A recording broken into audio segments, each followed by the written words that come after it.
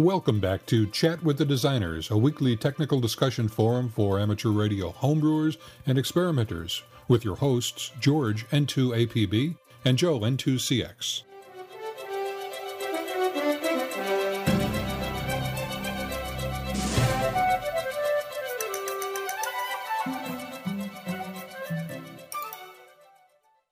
Good evening. This is the February 28th version of Chat with the Designers.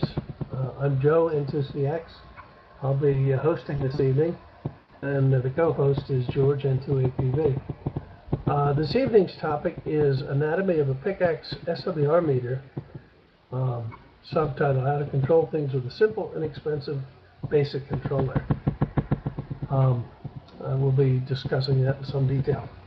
The topic for tonight is the anatomy of a PICAXE SWR meter, how to control things with a simple, inexpensive, basic controller. George is going to be giving us the rundown on this. It's a project he and I collaborated on, just kind of a fun thing back a year or so ago, and it was a NJQRP kit. We made it available to club members who attended a meeting. That's kind of a fun thing. And if there's time, we have another little extra at the end.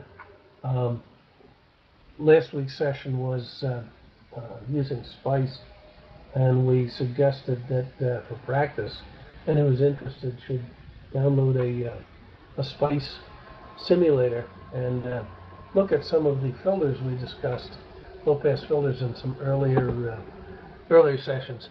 Again, that's if we have time. George, why don't you take it away and get rolling with the topic for the evening? Okay, Joe, thanks very much. Nice intro. Welcome again, everybody. And tonight's session is going to be about, as the title says, Anatomy of a PICAXE SWR meter. In other words, how to control things with a simple, inexpensive, basic microcontroller. Over the years, actually, we've had a number of requests for how to program microcontrollers, how to use them. Invariably, it gets down into the nitty-gritty detail and things that probably most people who don't program microcontrollers regularly get bored about real easily. However, what we wanted to present tonight was an overview of some of the basic principles. And if you've not programmed microcontrollers before, this session here is really ideally suited for you. If you have programmed microcontrollers for one project or another, this can be also suitable for you because maybe you can get some good ideas, such as I did, in doing a little bit of just basic research for today.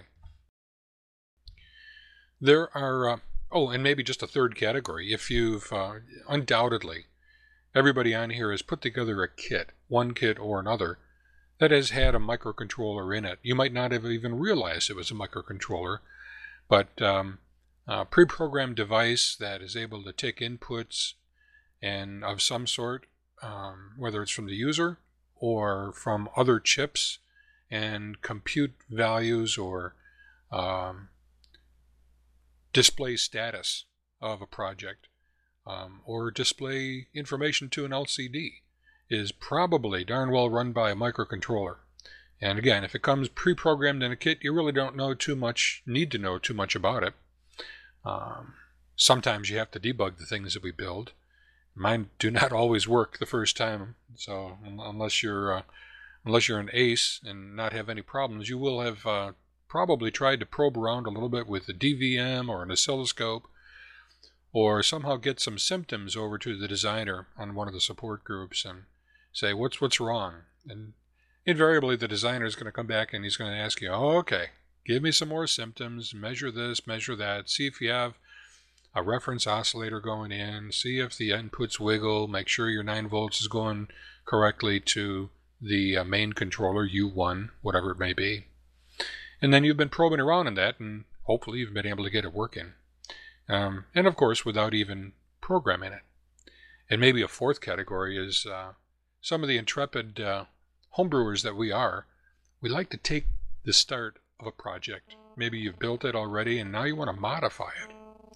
And if you've been following at all Joe and my exploits over the years, this is a trademark of our projects. We do not copyright or hide well, we copyright them, but we do not hide them from public view any of our designs. Everything, all the source code is all out in the free, and we encourage people to take the code, modify it to suit their liking, add new features, make it better, share back with the community what those changes are, and therefore we all kind of benefit. So what we're going to talk about tonight is probably going to touch on each of those 4 categories. At least I hope to. And I hope to take some questions that you have along the way. And if I say some words that are not familiar to you, please by all means pipe up, chime in, type on the text area that Joe mentioned at the bottom of the screen under the QRP Homebrewing tab. Catch my attention, and we'll answer those questions. We won't go more than an hour. At 9 o'clock local time here, we're going to pull the plug so as to not overtax anybody, at least of all my voice and Joe's voice, because Joe's going to help out here too. We have a fun session. This is going to be a good one because of several reasons. And in just a moment, I'll start into kind of an overview of microcontrollers and the different kinds that we have, and maybe what differentiates one from another, and things of that nature, of a general nature. Then we're going to get into some real practical stuff. As Joe indicated, it's not our intention with these sessions here on Chat with the Designers to, provide the nth level of detail for how to do one thing or another, but to give you a good grounding in some of the basics, in the principles of operation, the vernacular or the technology speak that we're using, and provide some good references that you can look at afterwards if you want to learn more. And we really encourage that. So we provide the web page that I posted on the website, or on the text area of this forums window, the website that contains all of our notes for tonight. And you'll see charts and schematics and actual source code, and at the very bottom you'll find a whole bunch of good references, and I'll get to those in a minute. But as with our other TeamSpeak sessions in previous weeks, you'll be able to use this as a reference for going forward, and maybe a good grounding, and if there's enough interest, we can come back to topics and add to that with your results and your exploits, and it'll let you get a chance to kind of share things with us too. So the third part of the presentation, as I said, is kind of a real treat, because in addition to talking about general stuff, I find, and Joe finds, that it really becomes clearer and more tangible if you can actually talk about a given circuit, a specific circuit. You can talk till the cows come home about inputting analog voltage and determining if it's within the range of 1.5 and 2 volts, and then output an LED. And talking in general terms is nice, but nothing brings it home like a real live circuit, and that's what we brought here for everybody today. Joe mentioned the SWR bridge. We call it the growler for reasons that you'll soon see. And this circuit, again, is on that our webpage, Chat with the Designers, for today, February 28. It's a simple circuit. It's really simple, and that's the essence of our message here today, is that with a few simple components, we can do something pretty darn cool.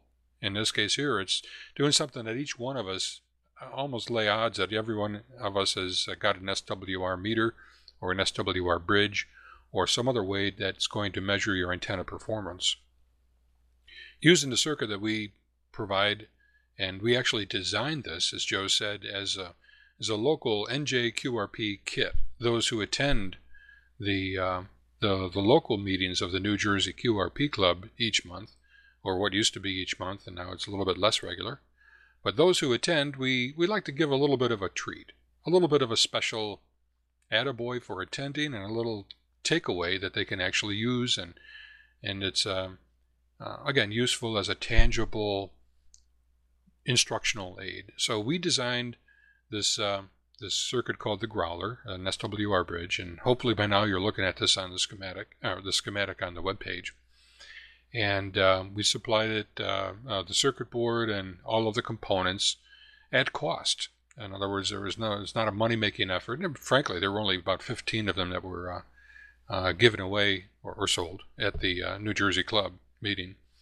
And I say, oh, Joe, I don't know, how many would you say probably were built? I think I might have heard about 8 or 9 of them actually getting built and working, wouldn't you say? Yeah, I think it was about half. By the way, my audio sounds squirrely. The headphones are not working properly with the computer. Sound is coming out the speakers, so let me know and I'll try to rearrange things. Can't get the headphones working this evening. All right, will do. Thought I'd mention that too, so I'm glad you found the source. I think that might have been the wrestling with the anaconda that I mentioned last week, that it sounded like you were doing. But I'm glad you won that battle anyways. So, roughly half of those 15-ish growler kits were actually built and they're in use. And I'm looking at mine here on my bench right now, and I was trying like crazy just to get it working, being able to demonstrate the growling sound and its innate characteristics. Maybe while Joe is giving his overview when it comes time, I'll be able to find my RF source and actually demonstrate how the growling works. It's really it's clever. It's Joe's design and my implementation, and together we're having a ball with it. So my point in saying all of this, there is a reason, is that people who are signed in right now or throughout this session tonight are going to have that same opportunity if you wish. So we put in for another round. Actually, I'm going to take it to a wider kit status, and we're going to produce this as a kit, a widespread kit, and sell as many of them as people wish to buy. But those here in the session tonight will have the opportunity, if you wish, to buy it at cost. It'll be, significantly less than whatever the kit is going to go for. It'll be the printed circuit board plus all the components you see there on the board. And again, this is our way of providing you folks with a little bit of an attaboy for coming here and supporting Chat with the Designers. We're having a good time. Hopefully you're finding it to be a useful thing. But also as again, a more tangible operation, a tangible demonstration of the principles that we're talking about. I'll have more details on this later as we get down the session tonight. George, one quickie. Another thing that this board could serve is, with the PICAXE on there, it could also serve as a kind of a homebrew development platform for other PICAXE projects, for those who want to experiment with the project. Because there's a program header on there. There are some inputs available. You can plug in other inputs than the ones from the SWR bridge, and you can take outputs from the chip in place of the LEDs on there. So it could be a general purpose device as opposed to just being the growler itself. Great point, Joe. And that actually reminds me, Joe and I were talking about which platform to use, and we actually have 2 projects that use the PICAXE over the years. The one I mentioned, the growler, of course, was done last year at a club meeting, and oh gosh, 7 years ago maybe, at an Atlanticon QRP conference that we used to put on together. We put out a product called the Rookie. It might have been only about 5 years ago, I can't recall. But we put out a project called the Rookie. I won't talk too much in detail about it, but I'll provide a link later on. Rookie was a remote on-off keying type of circuit that had a PICAXE, and it also had a nice tone decoder, an NE or SA567 tone decoder that was able to distinguish audio tones. And the tones were coupled over, the output of the 567 decoder were connected over to the microcontroller, and with an RF radio link, you could send tones over the RF radio, or the FM radio is what I meant to say. The FM radio would receive the tones that you sent from an FM transmitter, and it could decode the tones that were sent as in the form of on-off keying. And you could turn on and off up to 4 outputs using the chip that we decided to use then, which was an 8-pin device, I think. and the device that we have here with the growler is an 8-pin device. But anyways, the Rookie, which I do have some as a number of kits, or I do have a number of these kits that you can get, and you can get to it from my website. But either one would be a nice development platform. And the development platform was nice, as Joe was alluding to, because you have a single board, a circuit board that into which the microcontroller plugs, and it typically has 1 or 2 or 3 different kinds of interface circuits on it already, and a voltage regulator usually, and an on-off switch, and maybe some kind of an indication, an LED or an output device that allows you to see your software in action. And then you're able to program it, download programs from your computer to it, and then you can program it in a manner that is nice to see working and debugging and so on. And then you can tear it apart and use it for something else later on, another experiment. So development boards are kind of cool. Okay, let's get into the overviews just really quickly. The microcontrollers, as I said, have been around for ages, and everybody's had one, has used one, and many of us have programmed it or designed a circuit with it. The most popular one around, I think, has got to be the PIC, the PIC from Microchip. And there are a number of PICs around that many of us designers have used over the years.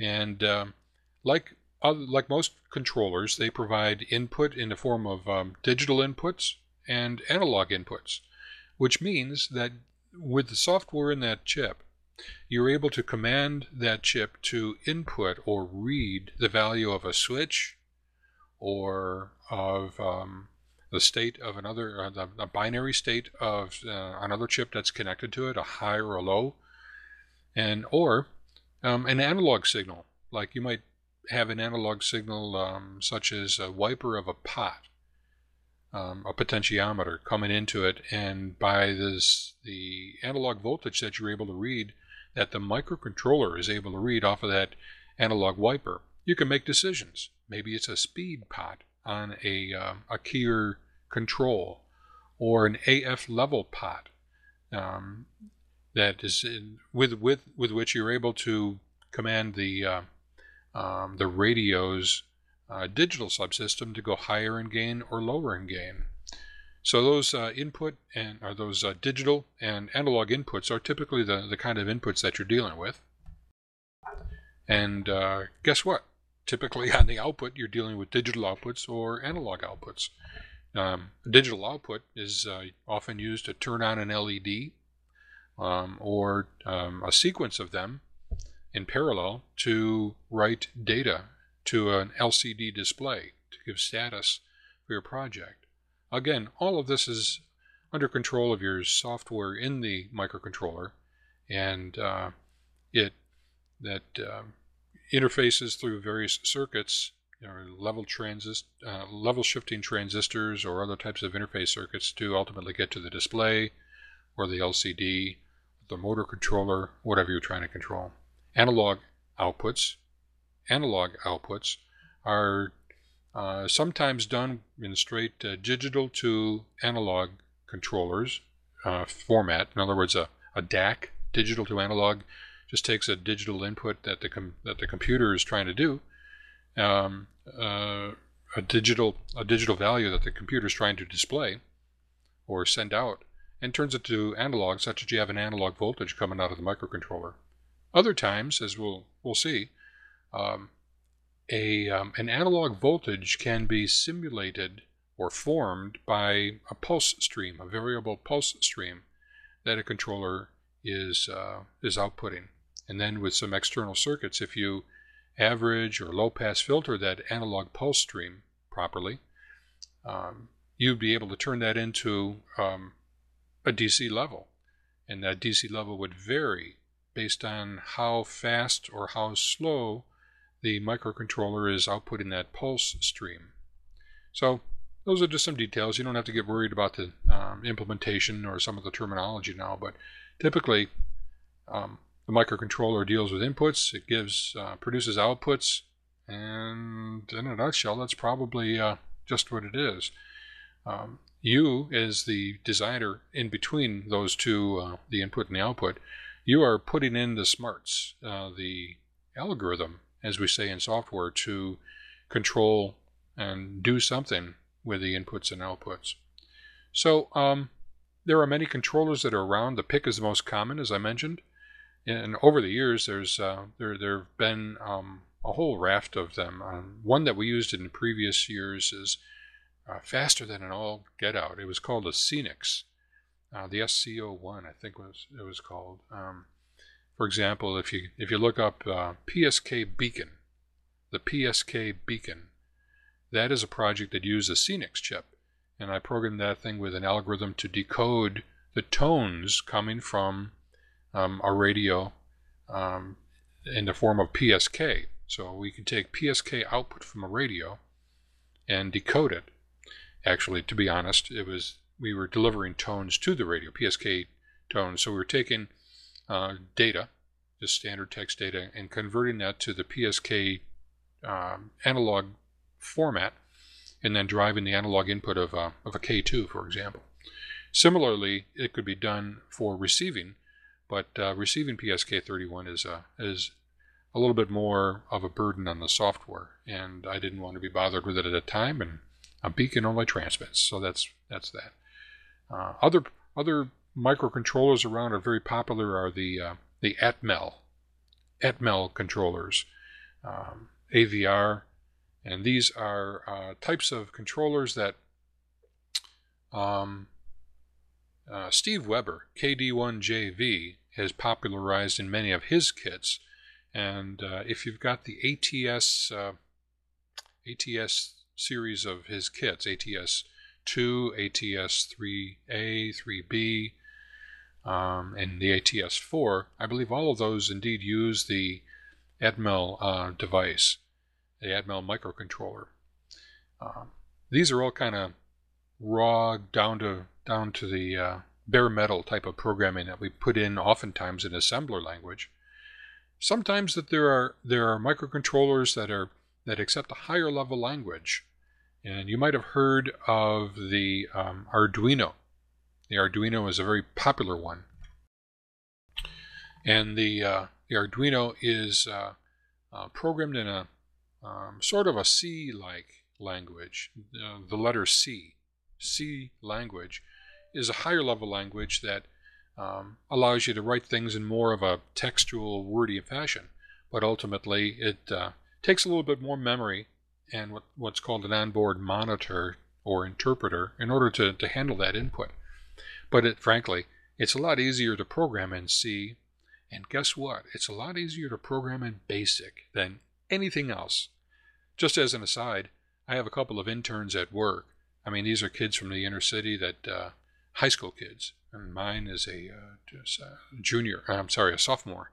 So he's a 10th grader, and I grabbed something called the BASIC stamp, and I connected with him. I connected up some servo motors, and we put some software in there to move a little robot around on the table. And I'll tell you, that kid was just beside himself with what he was able to accomplish. And this was definitely not me doing it for him. I was guiding him very closely and getting him to think along the way. But he was able to take the basic instruction, the simple instructions that needed to be done, and put them into the BASIC language. And that's one of the beauties of BASIC. And actually, we're going to drill down on that right this evening. Because BASIC, as old and as archaic sometimes as people think it is, it's a wonderful language for beginners. It's a wonderful language for experienced programmers who want to quickly get up a simple project with inexpensive chips and ultimately get a project going on the bench. So what we're talking about here mostly tonight, I'm sort of leading along pretty quickly to something called the PICAXE. And as some of you have noted, hopefully on the webpage, we have a boatload of really good PICAXE references and information that you might be able to use in either developing your own little circuit and function, or hopefully in putting together the Growler SWR meter and actually follow what we're doing. the code, the smarts of the growler, is contained in a very small amount of lines of code in the basic program. If you scroll down all the way toward the end, you'll see different sections of the code that I put up there. The whole program is there, and we'll touch on it lightly when we get down to that point. But the point is that, and I didn't count it, 50, 60 lines of code at most, and that's all it takes to do what we do in the growler. And fundamentally, what the growler does is it reads a forward voltage, analog voltage. It reads the reverse voltage of a test signal coming into it. It does some computations to determine what the SWR numeric value is, and then with that value, it compares it to ranges. Certain ranges are, let's just say there's maybe 4 or 5 ranges, and if the result of that SWR computation is at the lowest range, we say that's a good match, and we light an LED appropriately, and we generate a tone. We generate a tone with the PICAXE to indicate that that's a good match, and it's a low tone. Low tone is kind of a growl. I won't attempt to make a sound, but it kind of goes like that. If you can consider that in the form of a digital waveform, a really harsh waveform, a low tone is a low SWR. If the SWR is a little bit higher, and it falls into that second category or second grouping of voltages, the SWR is a little bit higher than that, and we output a higher tone. And guess what? If it's higher than that, it may be like in the 3 to 1 category or 3 to 1 range. It's a higher tone that's generated. And if it's way high off the scale, a real high beeping tone is delivered. And then lastly, with that circuit, as well as in the software, you can see that we light LEDs to indicate the SWR range. Whether it's one, Joe can correct me when it comes time, but it's like a 1-to-1, or if it's less than 2-to-1, or if it's less than 3-to-1, or if it's less than 5-to-1. So we light an LED that indicates the general range of the SWR. So with the PICAXE, we're able to do all of that. We're able to input the voltages, do the computations, generate a tone, turn on LEDs, do some blinking. And also I forgot to mention, we're able to deliver the value of the SWR in Morse code. We're able to deliver the value of the Morse code, of the SWR in Morse code. So with that same beeper that we generate a tone, if we have a 3-to-1 SWR, we're going to enter 3.0 as an example. It would come up da da da da da da da da da da. So 3.0 would be enunciated over the little piezo sounding device on that little board. So we're able to do all of those functions with that simple little chip. And by the way, price-wise, the chip, this chip, oh gosh, I think was maybe around $8. A smaller chip that we used on the Rookie, remember I mentioned that we used an 8-pin device instead of this 14-pin device. That 8-pin device is about $4. So the prices can range anywhere between $4 and $8 or $10. Great source for the chips, by the way, is Peter Anderson. You'll see a link for him down at the bottom of the screen. Peter is a great guy. In fact, he helped us out of a jam. He got some chips to us, hand-delivered them to me in time for the NJQRP meeting back a year ago. And as it turns out, he lives in the same town, and I didn't even know it. So all these years, P.H. Anderson, Fanderson is his website, as you'll see.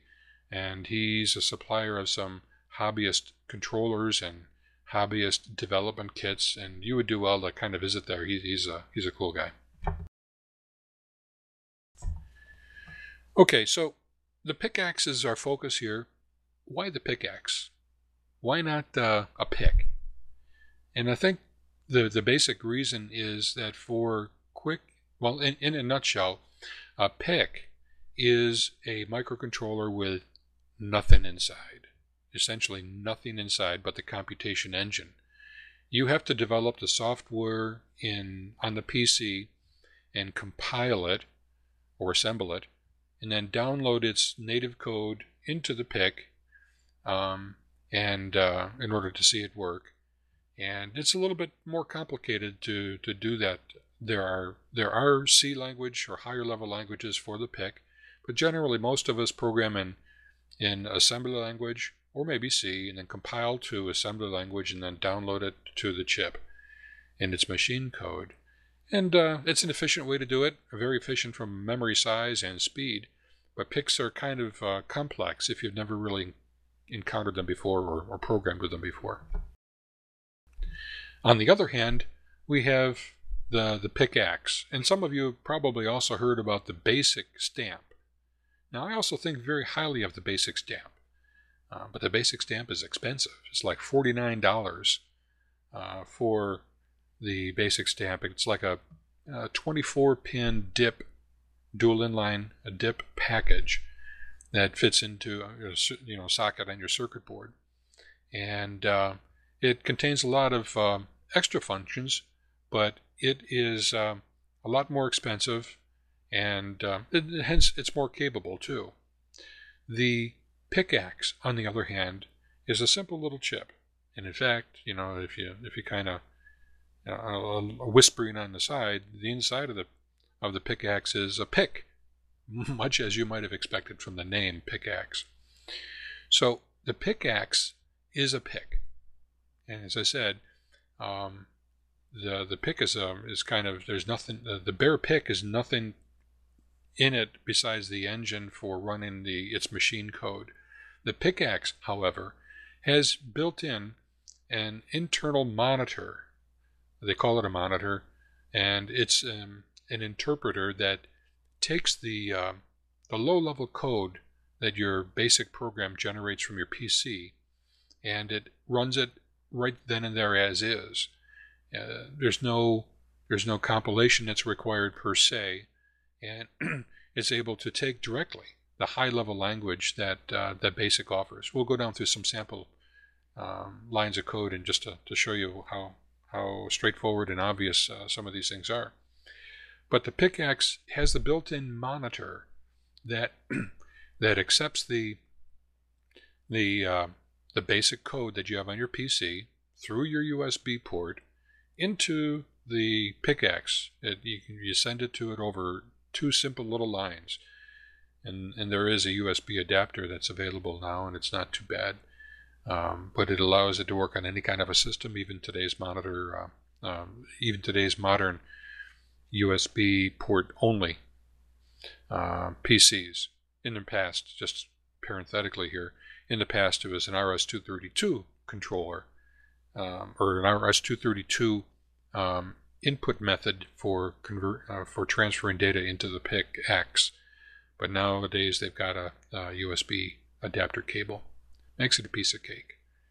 Now, in addition to the built-in monitor, you can see the basic capabilities on the capabilities chart that's on the website. The very first chart there, it kind of goes there. I'm not going to go through the entire chart, but I'm going to just hit some of the highlights because it is really so.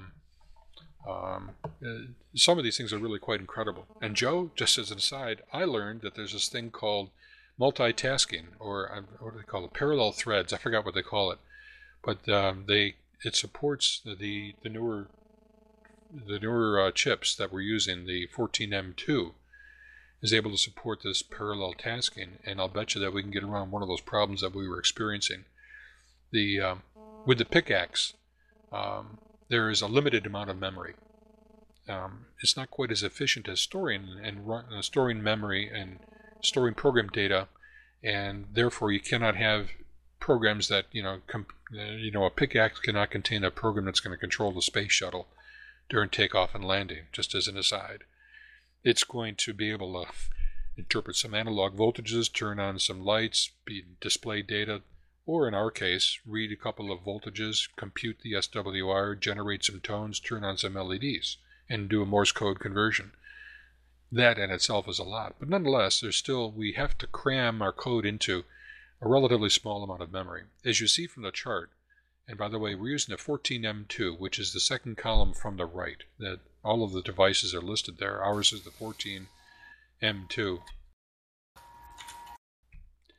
The kind of the important one, or one of the important first ones, is to see that the PICAXE can work on anything from 1.8 volts up to 5.5 volts. Kind of nice, because you can think of it. You can think of powering some of your projects with a couple of 3 volt, a couple of 1.5 volt batteries in series, a watch 3 volt watch battery, as we do in some of our projects, and you can get by that way. Memory capacity in bytes is 2048. As I said, it sounds like a lot, but it goes by pretty quickly, and you need to be efficient. Parallel tasks is what I was mentioning before. The 14M2 can have 8 parallel tasks.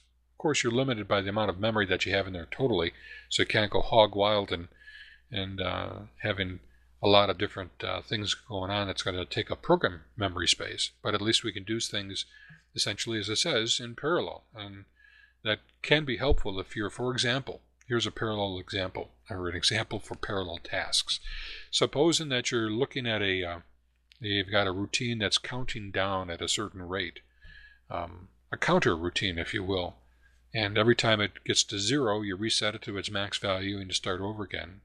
So, when at the turnover to 0 time, you can raise and lower a bit, one of the I/O bits. So, in a simple sense, you could create a timer that has a pulse going every 1 microsecond, as an example, and 1 microsecond pulse generator. So while that is counting down, you could have another task that's looking for an input switch, add an input switch, and if the switch is pressed, then maybe the counting stops or something. That's an example of parallel tasks. 32 megahertz, the latest devices here, the 14M2 is among them. That's the M series of devices, can go at 32 megahertz.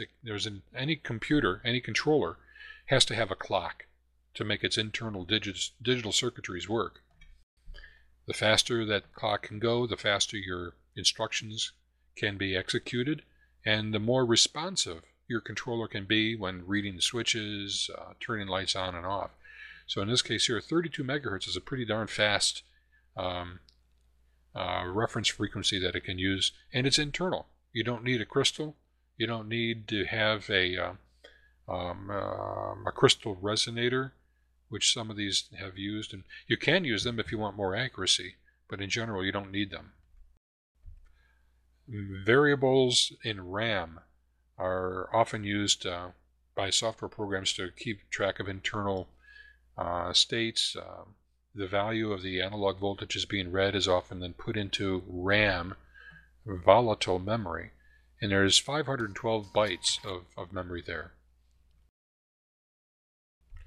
So as you can see a little bit down the line here, I'm not going to go through all of these, but some highlighted capabilities: I2C support. There's keyboard support in our chip, and Joe and I are going to be exploiting that particular capability.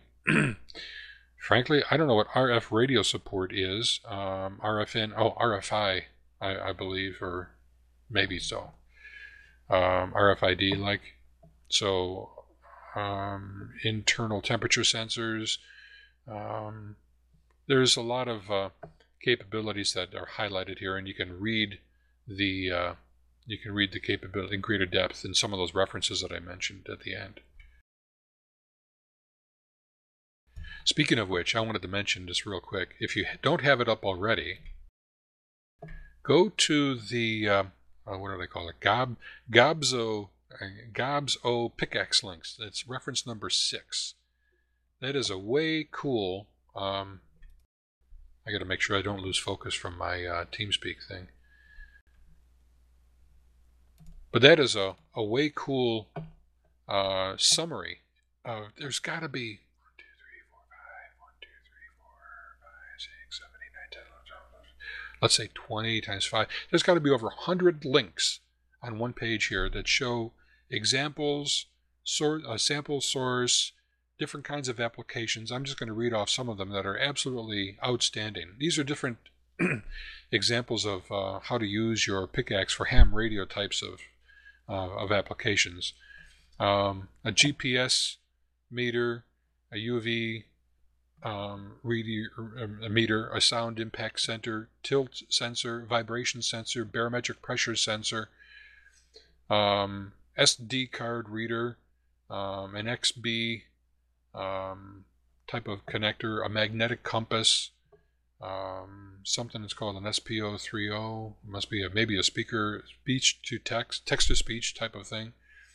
I just saw, I'm not going to read through them all, but I saw another example that I'm going to look into personally. There's a little doodah from Vinculum.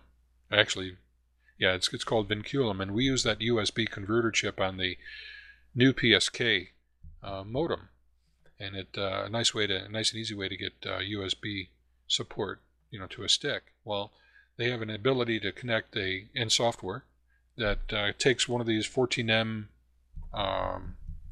2 chips and connects it to this small little device. It's like maybe $14, and it allows you to play MP3 files. So you can build yourself. You've got to believe this. You can't. I mean, this is unbelievable. You can build yourself an MP3 reader, an MP3 player.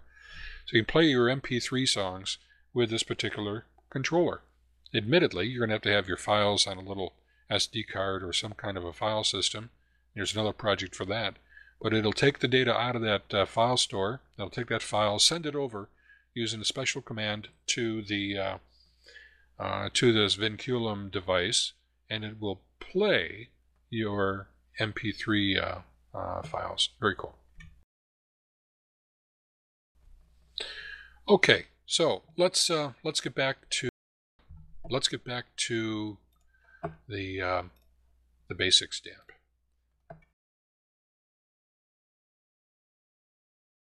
Okay, I had to bring it up. Now, in fact, I'm going to turn it over right now to Joe. And Joe, if you could kind of go through the circuit for the growler right there on the page. Of course, focus on the voltages that are being generated to the PICAXE, the computation, and the generation of the LEDs.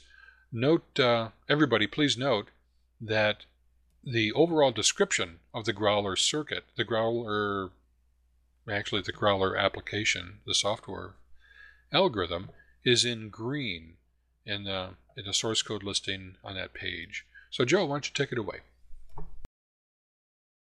Okay, thank you, George. Yeah, wandering through microprocessor land, I put a note on the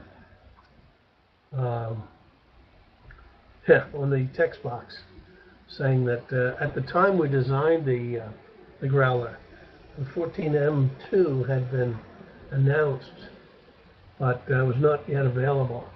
Now it is available. So there are newer versions, more improved versions, generally backwardly compatible, available all the time for that, the PICAXE chips. Okay, the growler, if you can see the schematic diagram on the web page, if not, I'll try to describe it in some general terms. It basically, as George mentioned, has an SWR sensor and some outputs from the SWR sensor to go to the PICAXE chip. The SWR sensor is a very simple circuit. It's a resistive reflectometer consisting of several. It's a Wheatstone bridge, basically, with the with carbon film resistors that comprise a bridge, a balanced bridge that is balanced at 50 ohms. Now, the unknown arm of the bridge is the antenna. So we feed RF in to the bridge. We go to the left-hand side of the bridge, which is two resistors of equal value. At the same time, it goes to the right-hand side of the bridge. The top arm of the right-hand side of the bridge is 100 ohms. And then the unknown leg of the bridge is the antenna. So, as I say, when it's balanced, when the antenna impedance is exactly 50 ohms resistive, it's a balanced bridge. We have diode detectors that look in the bridge. One looks at the left-hand side of the bridge in the center, detects the RF voltage and converts it to DC. This is the forward sample, much as you're used to in regular SWR bridges using transmission lines or toroid inductors, toroidal transformers. That's the forward sample. Across the bridge, between the two legs, the left-hand and right-hand leg, is the reverse sample. As things go, this is a very, very fortuitous thing because it's an extremely simple circuit. All you need are resistors and a couple diode detectors, and you can get forward and reverse samples, same as with any other SWR bridge, then use them to calculate the SWR. We have two voltages. We have a forward voltage and a reverse voltage that go through some resistor networks and some DC smoothing caps into the chip. And we have numbers in the description of the code. I won't go through them, but what we do is look at the ratio of the forward and reverse voltages that come out of this bridge and calculate SWR based on them. So it's a very simple calculation that can be done simply as ratios. So what this means is no matter what power you put in there, between 1 and about 5 watts, since you're looking at ratios of voltages, you don't have to have any manual tweaking to adjust for the power level you've got. Since the thing looks at ratios inherently, it automatically tracks whatever power level you're running very handily. The two DC voltages into the PICAXE chip go to analog to digital converters, where the DC voltages are converted to analog voltages, actually numbers in the range of 1 to 1024, and then we do the appropriate arithmetic inside there using the software that then determine the SWR. Then it's output. We have outputs based on the SWR. There are 4 LEDs that are set to light. The lowest SWR, the green LED comes on, and the SWR is 1.5 to 1 or less. If the SWR is a tad higher, we have a yellow LED that comes on if the SWR is between 1 and 1.5 and 2 to 1. We have an orange LED that comes on if the SWR is between 2 to 1 and 3 to 1, and then a red one that comes on if the SWR is above 3 to 1. And finally, if the SWR is out of range, if it's way high, if it's 5 to 1, we blink all the LEDs. So we blink the red LED to tell you.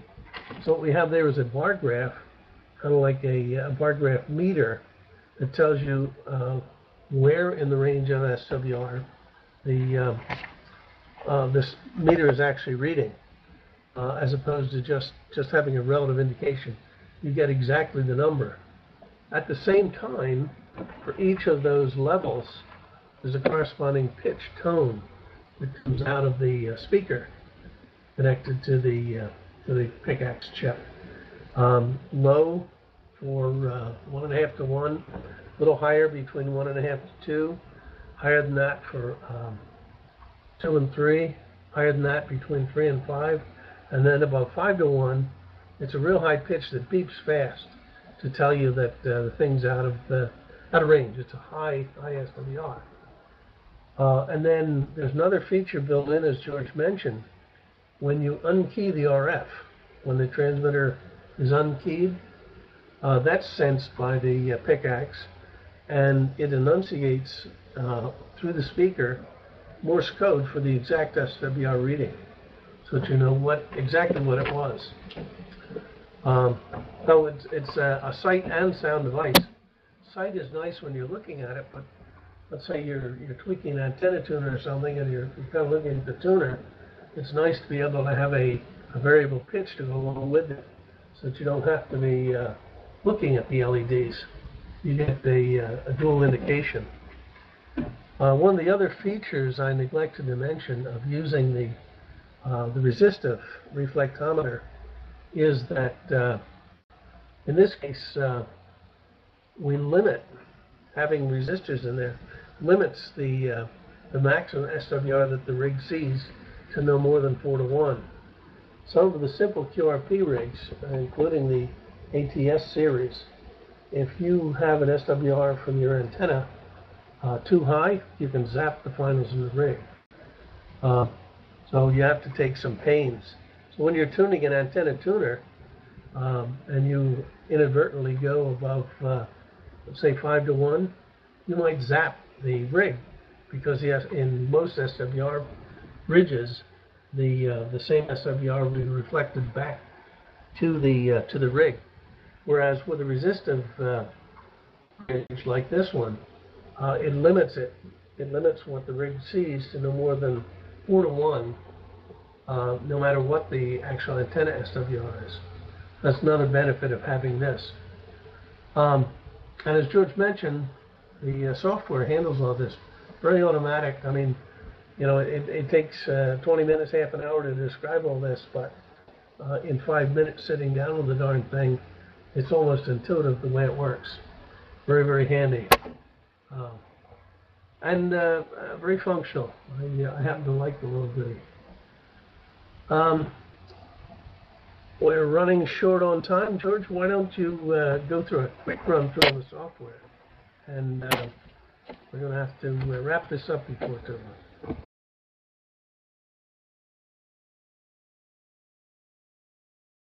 Yeah, okay, Joe. I think I almost got this thing ready. I had to getting the growler ready for presentation, for demonstration. And I'm not sure it'll come through the speaker, but in just a moment I'll give that a try. I wasn't paying attention too much. Did you say that we're ready to do the software? At least a light walkthrough? Yeah, I was suggesting we might want to do a quick walkthrough because we're running up against it time-wise. Yeah, that's good. Okay, I assume you went through the functional circuit, the hardware circuit, Joe. So, if you have your web page up with our notes on it, and you would see the section that is at the bottom with the different section 1, section 2, section 3, section 4. There's 4 sections, and as I said, if you throw away the green comments, what we're looking at is maybe 30 to 40 lines of code, I think. The program starts at the top, and just about as Joe had explained, the algorithm and the basic way that the decisions are made in the software are described in the header file. And this is a typical thing that's done in software, by the way. A well-designed software program at least includes the section like this that describes what the software does, such that when you can look back at it in years to come, you can find out what it was supposed to do. And that's only, of course, if you kept it current with whatever changes that you made along the way. But the actual software itself starts down at section 2, the declarations, and that's where we put our variables. You heard me mention about variables going into RAM space or volatile memory. And the computer software here needs to have these variables as internal keepers of the state, keeping track of times through a loop, the analog voltages that are read, the intermediate computations, and we're able to give them very common names such as VF in, VR in, so respectively the forward voltage analog input and the reverse voltage analog input. And those are actually pins, pin names. So we have to assign, you tell your software where to look on the chip to get the input voltage pin, and where to look on the chip to get other types of outputs if you happen to be using them. The symbols VF and VR and CNT and row and Morse and element, those all sound familiar, and if you kind of look at and try to understand the software down below, which is somewhat human readable, you would see that these are internal registers. We assign them to we assign them to register names, B0, B1, B2, and W3. Those are all those are all internal registers that hold the intermediate values. But instead of referring to them as B0, and if the third bit in W3 is set, then you want to go to do something else. Kind of a hard thing to understand. But if you say, if row is equal to 33, then do something. That's a much more actual, much more easily understood. So that's the reason for using variables in general, and there's where we assign the variables to either the pins on the chip or the internal RAM in the chip.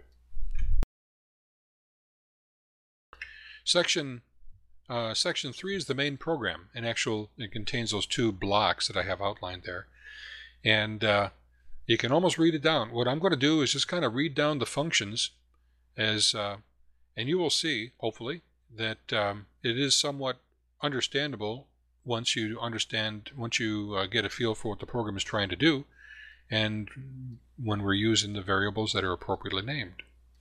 So what we're going to do when we start up, the very first thing under Start, and it's all sequential, we're going to set the Morse variable to 10. That's going to say, that's a bit pattern that says did da did did did. And when we turn the device on, that's what happens. Did da did did did means waiting. And we go to a subroutine that says send Morse. It sends that number. It sends that value. Did da did did did. Then we go into loop 1. We read the VF in voltage from the VF in pin into the VF variable. Then we compare it.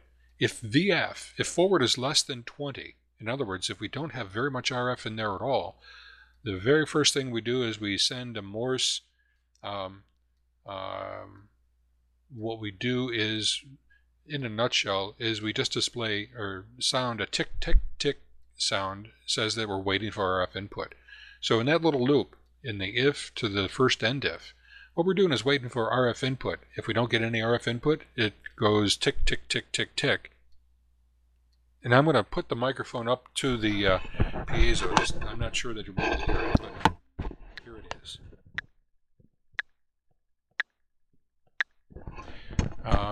If you heard it, great. If you didn't, well... Sounds good, George. Okay. Well, there was a tick, tick, tick there.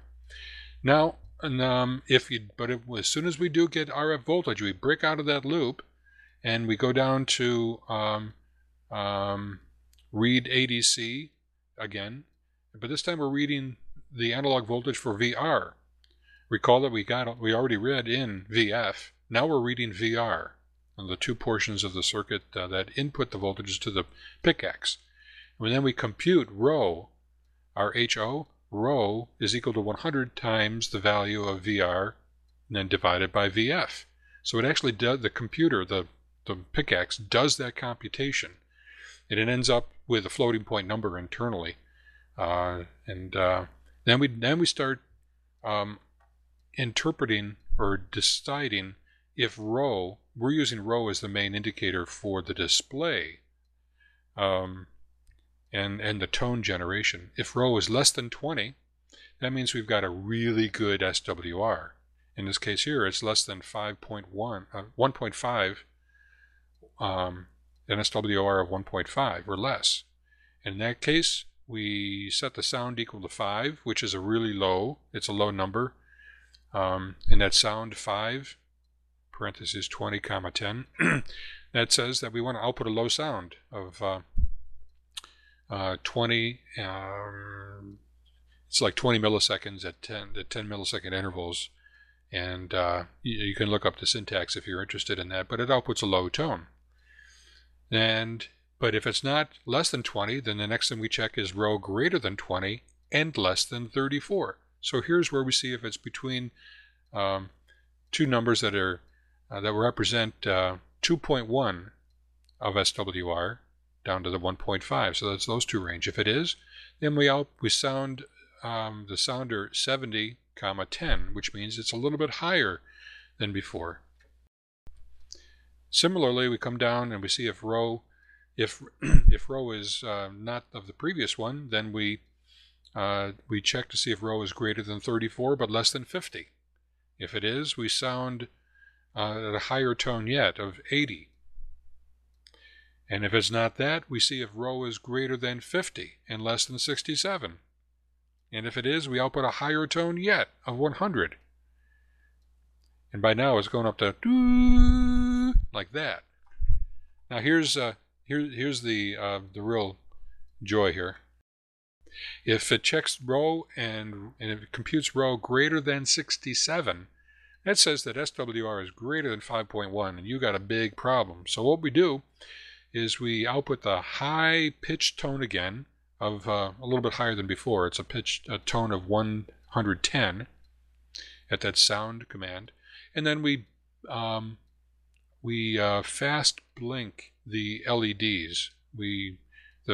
The statements that show let pins equal this and let pins equal that, those are individual bit settings for the LEDs that we've got, and we blink the LEDs to go higher or lower. In previous examples, when the SWR was in one range or another, as Joe said, we would light that LED. So if the LED, if row, for example, just in the above example, if row is greater than 50 and less than 67, we would actually light the LED that would be, in this case here, the red LED. The red LED would be turned on, and the orange, yellow, green would be turned off. And that's how we indicate visually the SWR result, the computation result. Then lastly, what we do is once we've determined if row is in any of one of those ranges and we've lighted the LEDs appropriately, we're generating a sound as a low, medium, high, or highest level, then we actually do the SWR. So we compute the SWR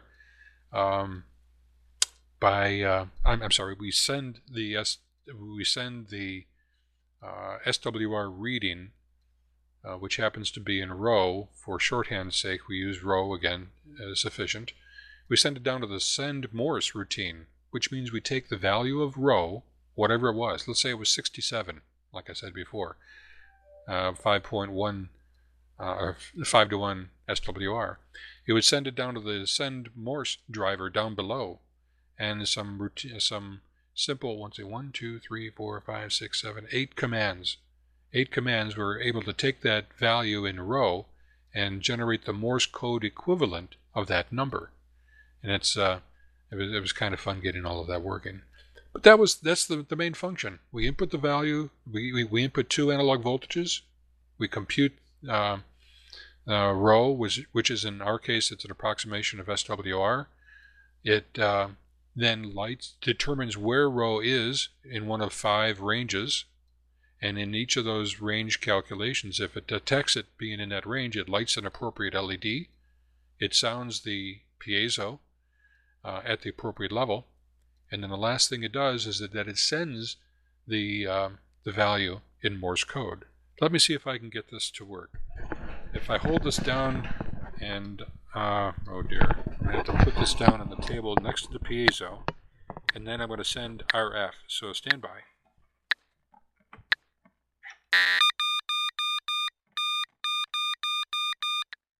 So hopefully you heard a slight growl, a low growl, which I have resistors on the output does a dummy load, and that's a 50 ohm dummy load. So you'll hear a low growl, and then let me hear what we say.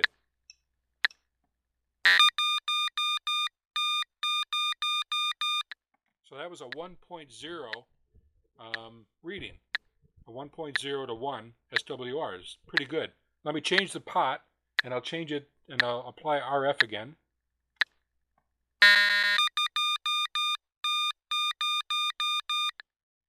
So you heard me move the pot, move the results of the pot up a little bit. We got to SWR of 2 to 1, as you heard in Morse code, and then also the growling increased in pitch, which means it was a higher SWR. So obviously for using the bridge in hard to see areas, we have the sound ability, the sound output capability, and light helps that out, and Joe probably mentioned that it's a built-in dummy load in itself. So if you apply power, you're not going to be without an antenna on it, you're not going to be killing the transceiver. But Joe, that's about the software real quick as I could, and hopefully the sound was able to come through with the demonstration. Yeah, it sounded pretty good, George. It's a shame, given a little more time, we could have done a better demo.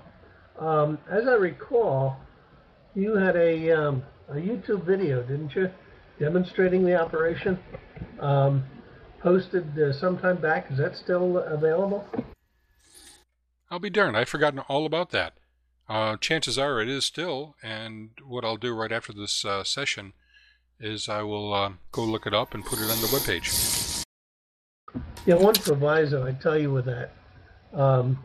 There are a couple errors in the in the video because the thing was in a state of development as we went through there. So there are a couple flubs, but it generally shows the operation. Nick, KF5ADE, I believe you wanted to get my attention. Yes, I did. Well, that was George. I hope you don't mind me doing this, but I've been trying to patiently waiting to see if I could get the package. Could you tell me real quickly if the package has been sent? Otherwise, it's lost in the mail, or if you never received my inquiry for the 908 and the DDS module. Over. Yeah, Nick, we'll talk about it after the session, okay? Very good. Thank you. Okay, I think we're going to have to wrap this up fairly quickly. Didn't get everything done we wanted to. George, do you want to say anything more about availability of the kit to the folks on the session here? Yeah, okay, Joe. As I said, we've got the circuit boards on order, and we've got your call sign as evidence, so to speak, for having attended here tonight. So each of you will have a chance to purchase this at the Growler at cost. And what was the cost, Joe? I've forgotten. Do you recall? I believe it was in the area of $25, but I don't remember exactly. Yeah, that's probably right. Or you can build the circuit yourself. I mean, all the components are there, the software's there, and what a great way to kind of use the techniques and skills that we were talking about here today. So I think that's a possibility, and I'll announce it's going to take at least a week to get stuff together. So if you wanted to check in next week, we'll have the details for sure for how to order it, and you can order it if you wish. So that's about that. And if anybody has any questions about the circuits, of course, or the software, feel free to contact Joe or me. And we'll go into it as much as we need to. Okay, thank you, George. Yeah, unfortunately, the topic tended to expand past what we desired time-wise. There's so many neat things to do. You just want to get all this info out there. So I hope everyone appreciated it tonight. What we tried to do was to describe a relatively simple gadget, an SWR meter, that has some unique functions to it using a microprocessor. And the reason for doing this was to provide some info on how you can use a microprocessor to do some ham radio sort of neat things. The PICAXE itself is relatively simple and easy to learn, and you can do some really neat things with it. Hold on a sec, Nick. I'm trying to wrap up here. You do some really neat things with it. And as George mentioned, we'll have info available probably by next week on availability of the kit. And also, as he mentioned, we'd be glad to get together with you sometime offline. Send us an email and answer any questions we can about the growler, or about microprocessors in general, or just about anything besides religion, sex, or politics. Although if you catch us in the bar sometime, might be willing to discuss them. Thank you all for attending tonight, and sorry things ran a bit late. We'll try to have available a little wrap-up time, little question and answer time next week, but we'll handle Nick, and then I'm going to open it for any questions people might want to ask briefly tonight. Go ahead, Nick. No, I'm sorry. I would just go ahead and sit back and relax, and let the questions flow. I'm no rush. Yeah, there are those who want to get it over. Okay. Anyone have any questions we can provide for the material tonight? Please go ahead. George and Joe, excellent presentation. I was wondering how you generate the tones. Do you use PWM to do that? Yeah, there's a function available in the PICAXE that lets you send a PWM tone out. That was something we didn't go into detail with, but that's a built-in function of the PICAXEs. You provide to it a number which is in the range of, I think it's 1 to 128, and which just defines the frequency, and a duration in, I think it's 10 millisecond increments. So one of the numbers we had was a 110 and a 10. 110 is something like 1.5 kilohertz, and the 10 in the sound command is a duration of 100 milliseconds. So that's how that's accomplished. So I'm wondering then if the piezo that you use was self-driving, or if there was enough voltage on your I/O out pin to drive just a crystal. Yeah, it's actually a little loudspeaker. It's a 32 ohm loudspeaker that we had, and it is sufficient to drive it. Although it's not going to drive you out of your ham shack, but it's sufficient to be heard with a PWM going right to it. A piezo would be a little more of a problem because they're resonant and they like to handle tones up in the couple kilohertz region. The little loudspeaker we had will operate well down into the lower audio ranges as well. Hey, Joe. Thanks. Last thing, I was just wondering where I can take a look at the schematic. We provided a link on the web. Well, it's on the web page. Are you able to see the text box at the bottom of the screen? I see a box that notes when people are coming on and off the chat, but that's all I see. I'm not sure if that's what you're talking about. No. I guess the client you're having doesn't show you that. The clients on the Mac and the PC have a text box at the bottom that we can send text to.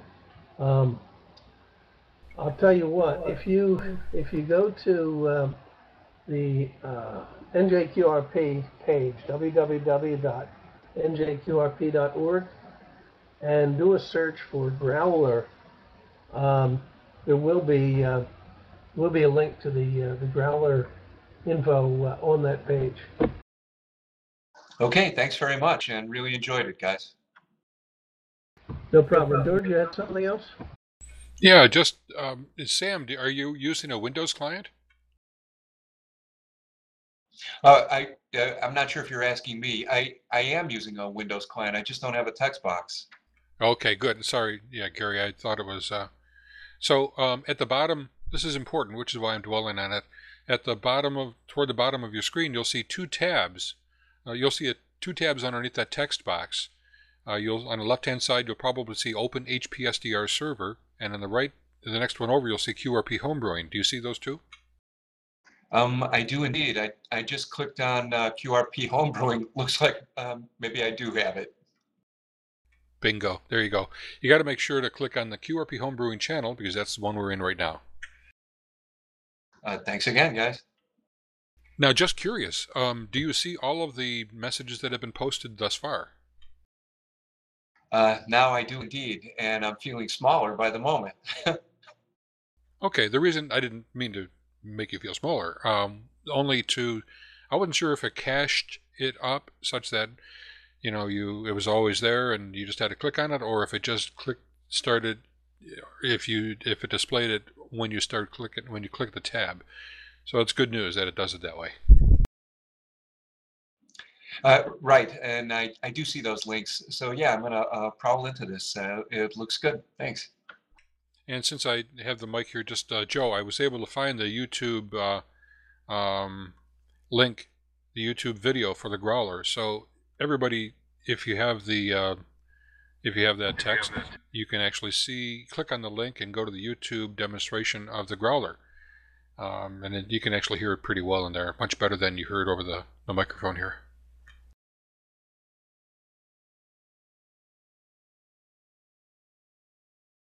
Hey, Joe? Yes. Yeah, just so you know, I came in a bit late, and that's why I didn't see the link earlier, and that's when I asked the question, and you kindly went ahead and typed that in. If you come in late, your text history only shows up when you log in to the site. So if, like for myself, I came in at 17 after the hour, so I was a bit late getting in where I wanted to, and that's why I didn't have the link. Thank you. Hey guys, Rick here. Okay, no problem. Yeah, I should have picked up on that. I just sent, I believe, I wish I could see it. I just sent the link to this week's session in the text box. You should have seen that show up. And there is the complete info on the growler there as well.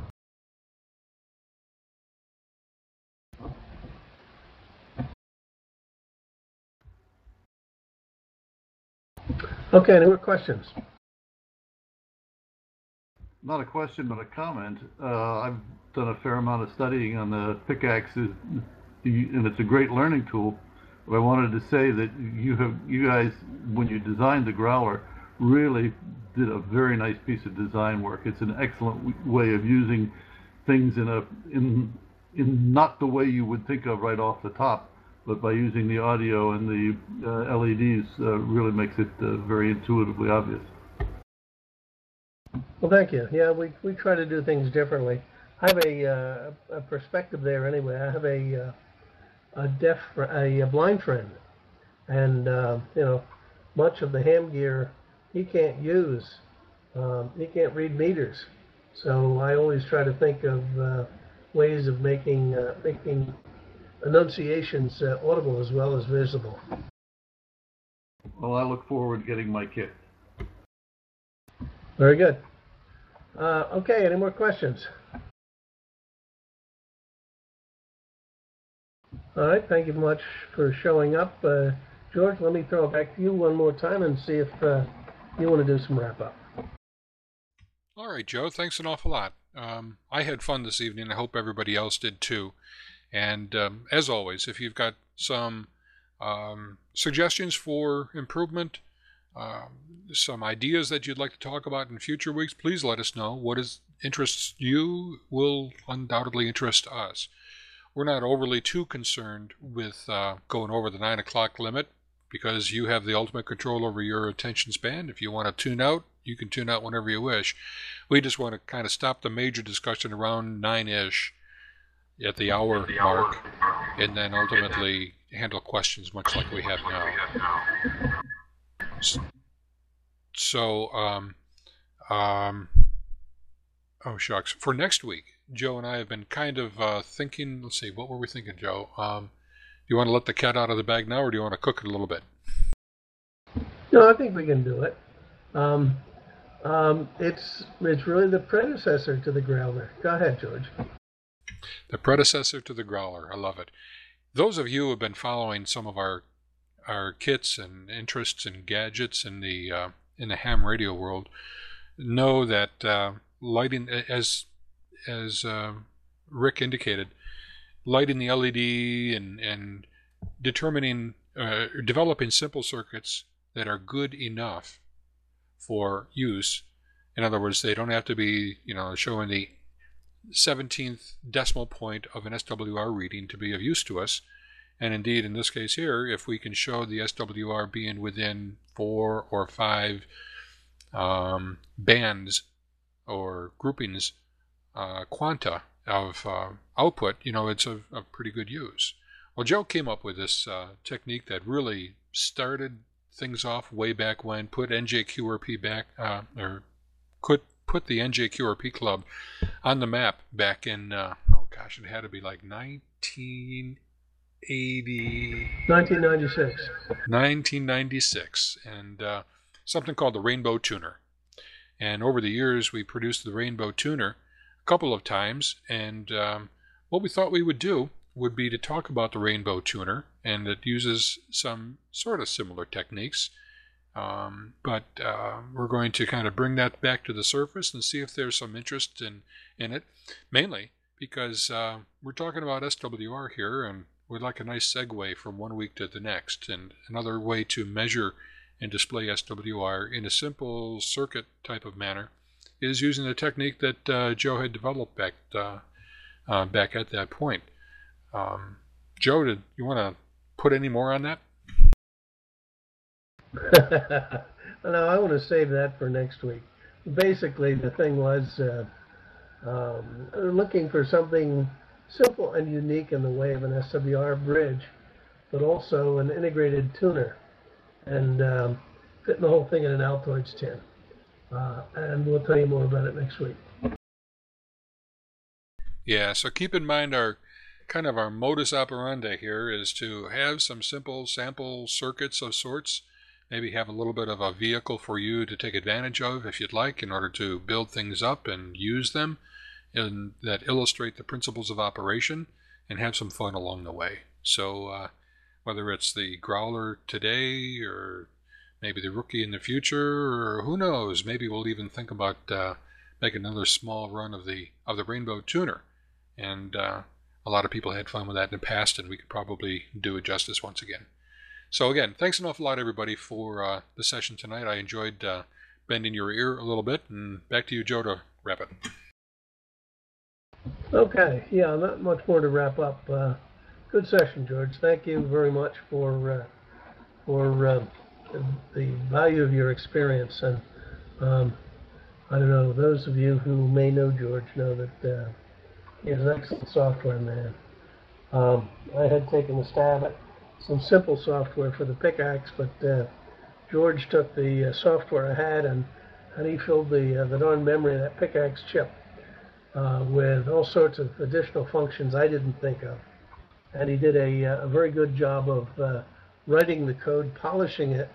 And one thing that's the hallmark of an excellent designer who wants to share things, he commented the code in the growler very, very well.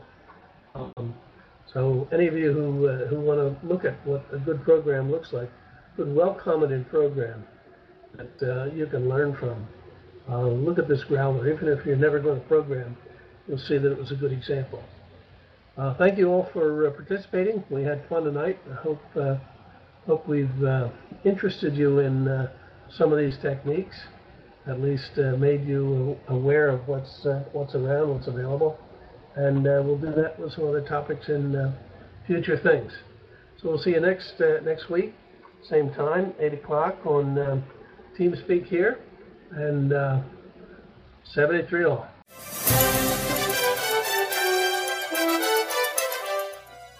Please tune in next week for the next session of Chat with the Designers.